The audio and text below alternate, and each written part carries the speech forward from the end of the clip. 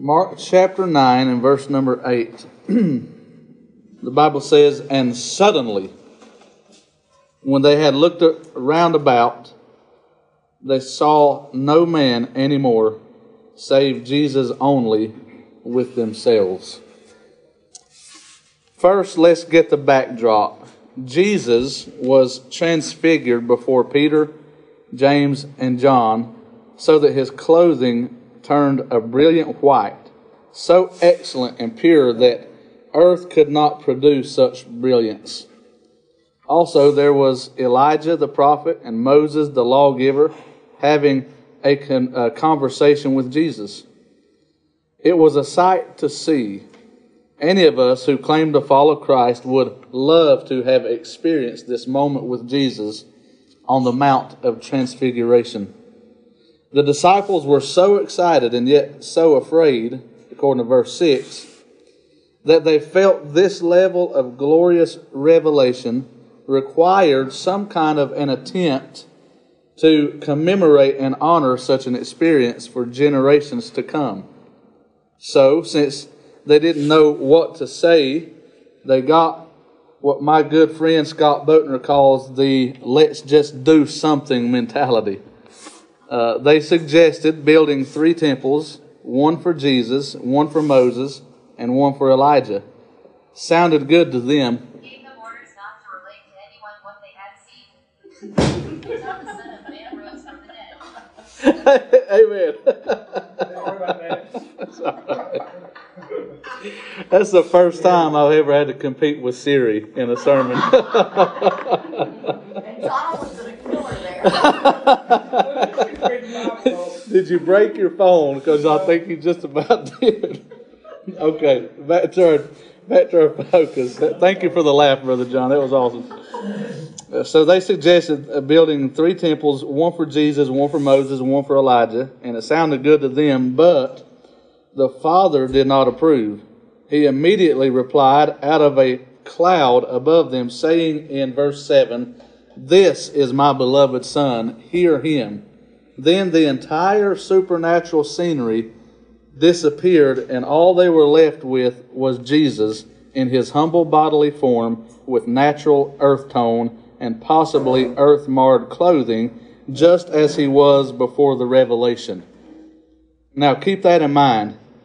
Now, looking back at verse 1, Jesus said unto them that there would be some of them that would not die until they have seen the kingdom of God come with power.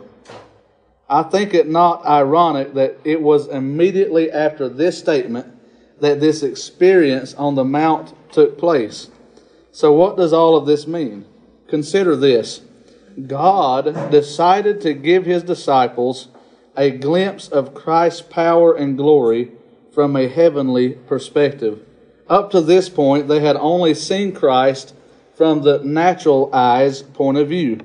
But it was time to elevate their perspective. However, once the elevated perspective had been given, God then immediately took it away so that the only focal point from this point forward would be Jesus.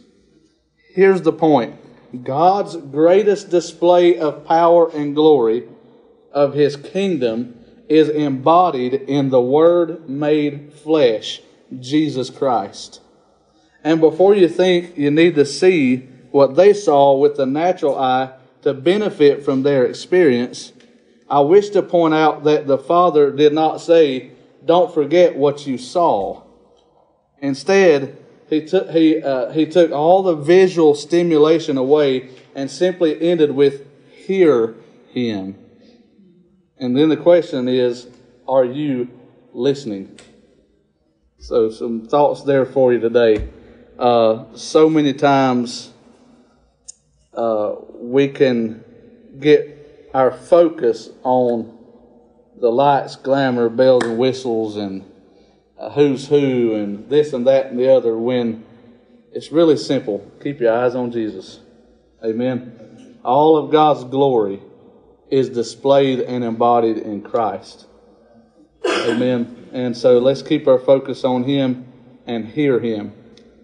Amen. Our spiritual vision comes not through sight, but through hearing. Faith comes by hearing, hearing by the Word. God can give you a vision of a lifetime in one moment of speaking Word to you. Have you ever heard the phrase, a picture is worth 1,000 words? Well, with God, one word is worth 10 million pictures. It's from the Word that we get God's vision for our life. So as long as we stay focused on the Word, some might say, you look at the Word and you might say, well, it's not enough. It is enough. It's more than enough. You let the Holy Spirit speak to you. You let the Holy Spirit reveal His Word and His will to you, and you will find everything you need. Man shall not live by bread alone, but by every word that proceeds out of the mouth of God. Amen. So I think this is what I titled this. Jesus, can you hear Him now? Amen. Get all of the peripheral stuff and anything that's distracting your focus. Get all that out of the way and just strip it down to just you and Jesus. And you'll have and hear everything you need to hear from God.